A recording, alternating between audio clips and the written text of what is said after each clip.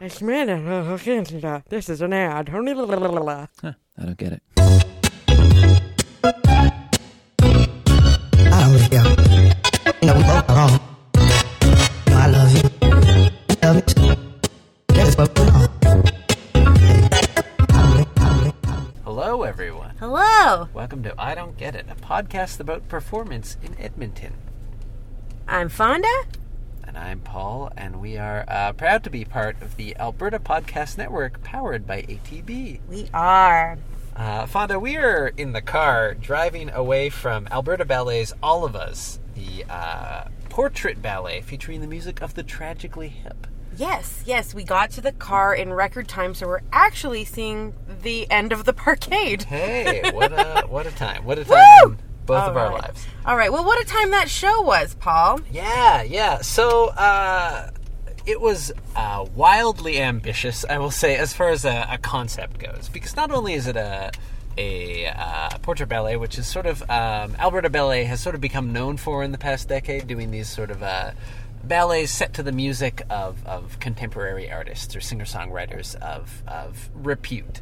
From Elton John to Joni Mitchell, which was the first one. Yeah, the Joni Mitchell one was almost 10 years ago now. Yeah. And they've done, Sarah McLachlan, Katie Lang, Gordon Lightfoot was the last one. So they focused a lot on Canadian artists. I think Elton John actually is the only one that wasn't Canadian. Yeah, and so with the Tragically Hip, obviously well known. Not only that, there was a very large concept placed upon it, in that the ballet itself is sort of a post-apocalyptic setting. It's sort of set between these two warring clans of sort of, one is the light side and one is the dark side. Yeah. In the aftermath of some sort of nuclear event. It seems it was Mad Max.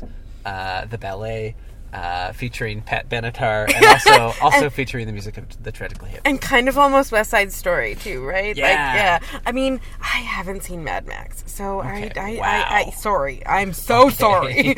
But yeah, there's the thing with doing ballets to pop music is that the music has lyrics in it. Typically, ballet, classical music doesn't have that. So there's this. I don't know if it's a necessary desire, but there's this sort of drive to include a narrative. And it almost feels like any of the single songs could be dropped into a musical, and it's just a piece in a musical. Right. In this way, they're, of course, weaving them into a single narrative, at least I think. Yeah. But yeah, it did sort of like the arc of the show was made to feel kind of, very much like your standard musical, 2-act musical. Right, and as far as the ballet goes, this one had a lot of dance fighting. There was martial arts training given to all the performers. Yeah. It was also a really aerobic dance style. Like, I think that one of the other things about doing these sorts of ballets is that you, like, most ballet actually is to the music. And so I think a lot of times ballet, even when they're trying to be really contemporary, they get a little bit stuck in that, and maybe don't realize that, yes, just because the underlying beat is quite fast, I don't know that all of the movement needed to be that aggressive. Sure. I'll start by saying this was right up my alley. It was sort of like very audacious. It was a little over the top. It was a little gaudy, but I liked that. I really liked how it all turned out. As far as oh my God, 666 kilometers. 666. Oh yeah, that's the distance to empty. Huh? Amazing. Huh. Distance to empty is the devil's number. That's neither here nor there in this car. So I found like all of those elements. Because it was given such a strong visual sort of identity, in that it's this post-apocalyptic world, lots of set, lots of projections, lots of costume that reflected that. I thought it worked very, very well. And the music of the hip, the rock and roll, sort of fit that in different ways. And sort of for the good side, the light side, there were sort of often lighter numbers or more hopeful numbers maybe, and for the dark side, it was more of the rock and roll. And the electric guitar of the hip. on display. But yeah. I mean, I think I really appreciated the aesthetic of the show. The sides were very clear who was on what side. Yes, you were never in doubt. Yeah, and a whole team of wig makers. So on the dark side, wig makers. on the dark side, they're all in like these like elaborate mohawk dread type things. And then on the lighter side, they have like there's some like beautiful women's hair in this show. And the sides, their movement styles, of course, differed as well. So I think the Hadrians were the light side. Yes. Their movement was a little bit more classical, more upper in the body, and very light. Lots of, even though they're still doing martial arts, their movement just seemed, like much more graceful. Right. Whereas the clan of Hannibal, as they're billed in the program. Oh, who knew they were evil? Right. They really make it very clear. Their movement was a little more like gritty and a little more like 80s gang sort of vibe. 80s like leather jackets and mohawks and like cool aesthetic and like anger and things like that. They were angry. Well, and you mentioned Pat Benatar, and I think you need to unpack that for folks a bit. What did that look like again? Sure. So there were there was a lot of sort of mixes of styles in the show. We mentioned there was martial arts, there was of course ballet, but there were these moments of movement sequence that felt a little more music video, and specifically like not so much contemporary, but that like 80s. There's 8 people dancing in unison in some way. Which to me recalls and it's very fast. Yes. And it's, So there were, in the visual language of the show, there were these sort of sequences of people running. There was so much running. Yeah. And it would be this sort of like coordinated, sort of aerobic movement that, really, it, to me, sort of felt like a 80s music video. Not in a bad way. Again, sort of fitting with the audaciousness of much of the show. To me, it was right at home. It was like, this makes a lot of sense for the world we're in. Yeah, well, what I think was great was that it was the Hannibal side kind of keyed this running motif, and they did it multiple times. They did it almost for one entire song, and then when they kind of did it lower down, like staring through the eyebrows, like a little bit more sinister. And then when the light team started doing it, that's when it started looking like an 80s sort of like exercise. Right, video. Yeah, absolutely. Like it was much like higher up, better posture, people were smiling. I was like, oh my God, it's Jane Fonda. She's here. It's happened. I think you made a really interesting point at intermission that I definitely want to pick up. It said, in the narrative of the show and sort of camping all of our dancers into sort of the good side and the evil side. But in some ways, like, the music of the Tragically Hip isn't that black and white. Like, a lot of it is more, I don't want to say ambiguous because I think it's very distinct, but like, the sort of morals of what's being displayed are a little less easy to parse into either side. Yeah, I mean, for me, the hip never felt like good and evil, or that that they were really talking about that. It's what. So in that way, I felt like this music could have been an opportunity to do something a little bit more abstract as one of their pop ballets, especially even I like the post-apocalyptic world. I did, appreciate this kind of simple story that was being told. But I kind of just wanted something super abstract and like just great dancing. Because like the music for me is enough in this, right? I don't know. How did you feel about how the music was used? Yeah, I think like generally, I think the way they tried to sort of camp it worked in the sense of it was. Again, sort of like the good side sort of had more of the like more hopeful or sort of light sides of things, and the rock and roll side was sort of attributed to the evil side, where it went a little more like hard into that like Gord Downie wail and the big full on sort of rock machine. But yeah, there's sort of an ambiguity. No, not an ambiguity. Sort of a nuance to their music that is more human and more back and forth and sort of easily camped in that way. Yeah, and I think it worked in the show. in terms of how they applied it. But yeah, in terms of like really looking at that narrative, it's like the music of the hip is a little more maybe taken as a whole. It is sort of about, you know, wrestling with your humanity in a lot of ways. But I feel there's more nuance than just this sort of good versus evil, because I feel like if it was the hip writing the narrative, you would have found redeeming qualities in the dark side, and there was just nothing of that in this. The dark side all has to go because they're actually really bad. Right. And I'll point out that it was super gendered. The dark side were played by almost all men, and the light side were played by almost all women. So, you know, and then in the end, there's this kind of like weird sort of fertility motif that's going on that I didn't really pick up on what that was. It felt like it was only in the second act to me. Right. It was sort of like this. There's a child coming, and it's sort of hope for the future, I think, in this sort of wasteland of life. Because there's one song where the light side are sort of, the women are arguing with the two men who happen to be the leaders, even though most of the tribe is women. And it feels like they're arguing about something like having a child, because right after that is this dance.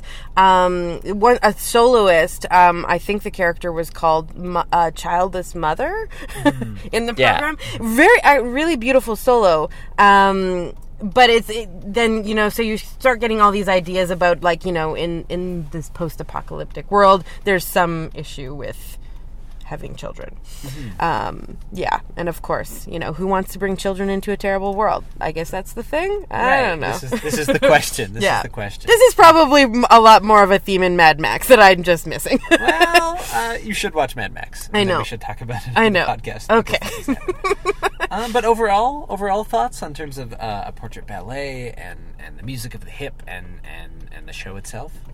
Overall, I thought the choreography was great. It's really neat to see a ballet company dance like this, because they're, number one, such skilled dancers, and number two, you know, it's a challenge for them. So, like, that's refreshing. You're seeing like the fittest bodies possible, doing stuff that they're not used to, and so I always kind of find that interesting.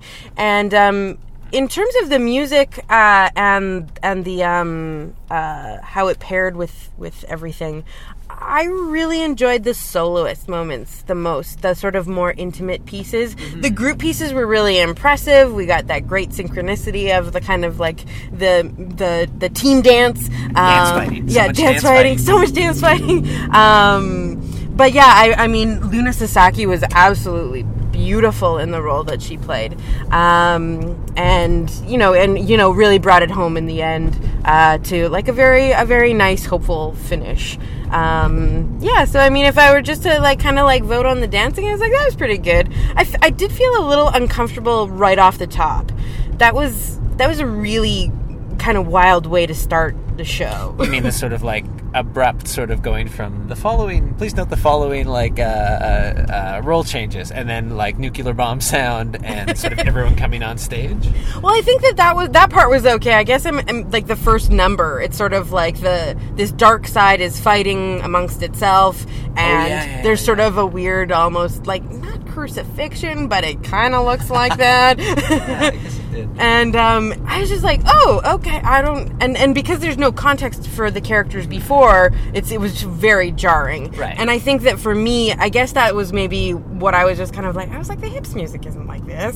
Right. And I guess for me, looking at like the narrative of the ballet that we saw and that they used, it sort of was like giving that darkness, because a lot of the first half is just like a song or two with this group and a song or two with this group. It was sort of like the first show that like, oh, this dark side is violently evil.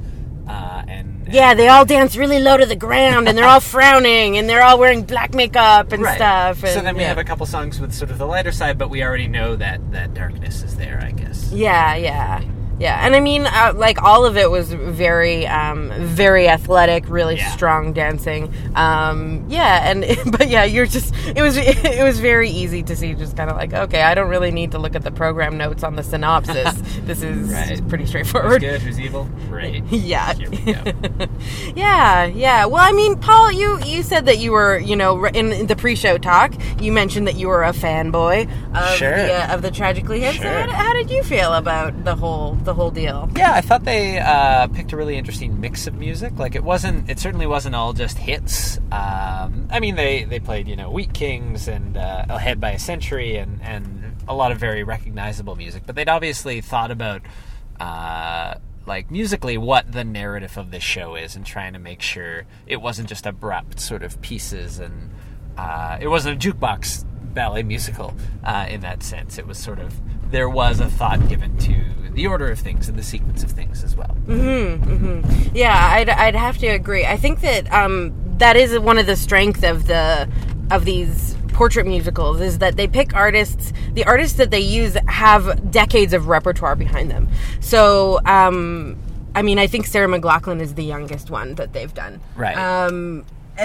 So they have a lot of music a lot of catalog to go through to really find things that fit the narrative.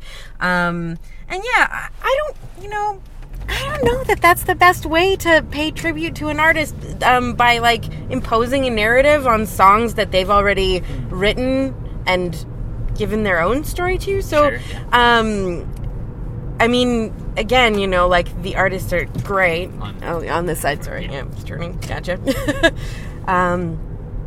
Yeah. I mean, maybe I'm just still a fan of, like, the Tableau music video, where it's just, like, a great song, great dance piece. That's enough. I don't know that I need, like, a whole multi-million-dollar set and story. Right. And in this case, for me, it was like, this is exactly as over the top as I wanted for this. Yeah. Awesome. Cool. Well, great. That was All of Us. That was All of Us with Alberta Ballet. Yeah, pretty awesome. Thanks to Alberta Ballet for having us again for the pre-show chat. That was super fun. Yeah. Yeah, you know what we're going to do now? What's that? We're going to do an ad. This episode of I Don't Get It is brought to you by Yes Painting, a new social enterprise in Edmonton that can help you spruce up your house while giving youth a chance to build a better future for themselves. Yes Painting works just like any other contract painting service. The difference is that the work is being done by young people who have been involved with youth empowerment and support services, which helps 15 to 21-year-olds who are facing difficult realities like homelessness, trauma, addictions, or neglect. Yes Painting teaches business and life skills, pays the workers a living wage, and donates half of the profits to youth empowerment and support services. Yes Painting is making the world a better place, one job at a time. Check it out on social at Yes Painting, that's YESS Painting, and sign up for your free quote at yespainting.com. That's YESS Painting.com.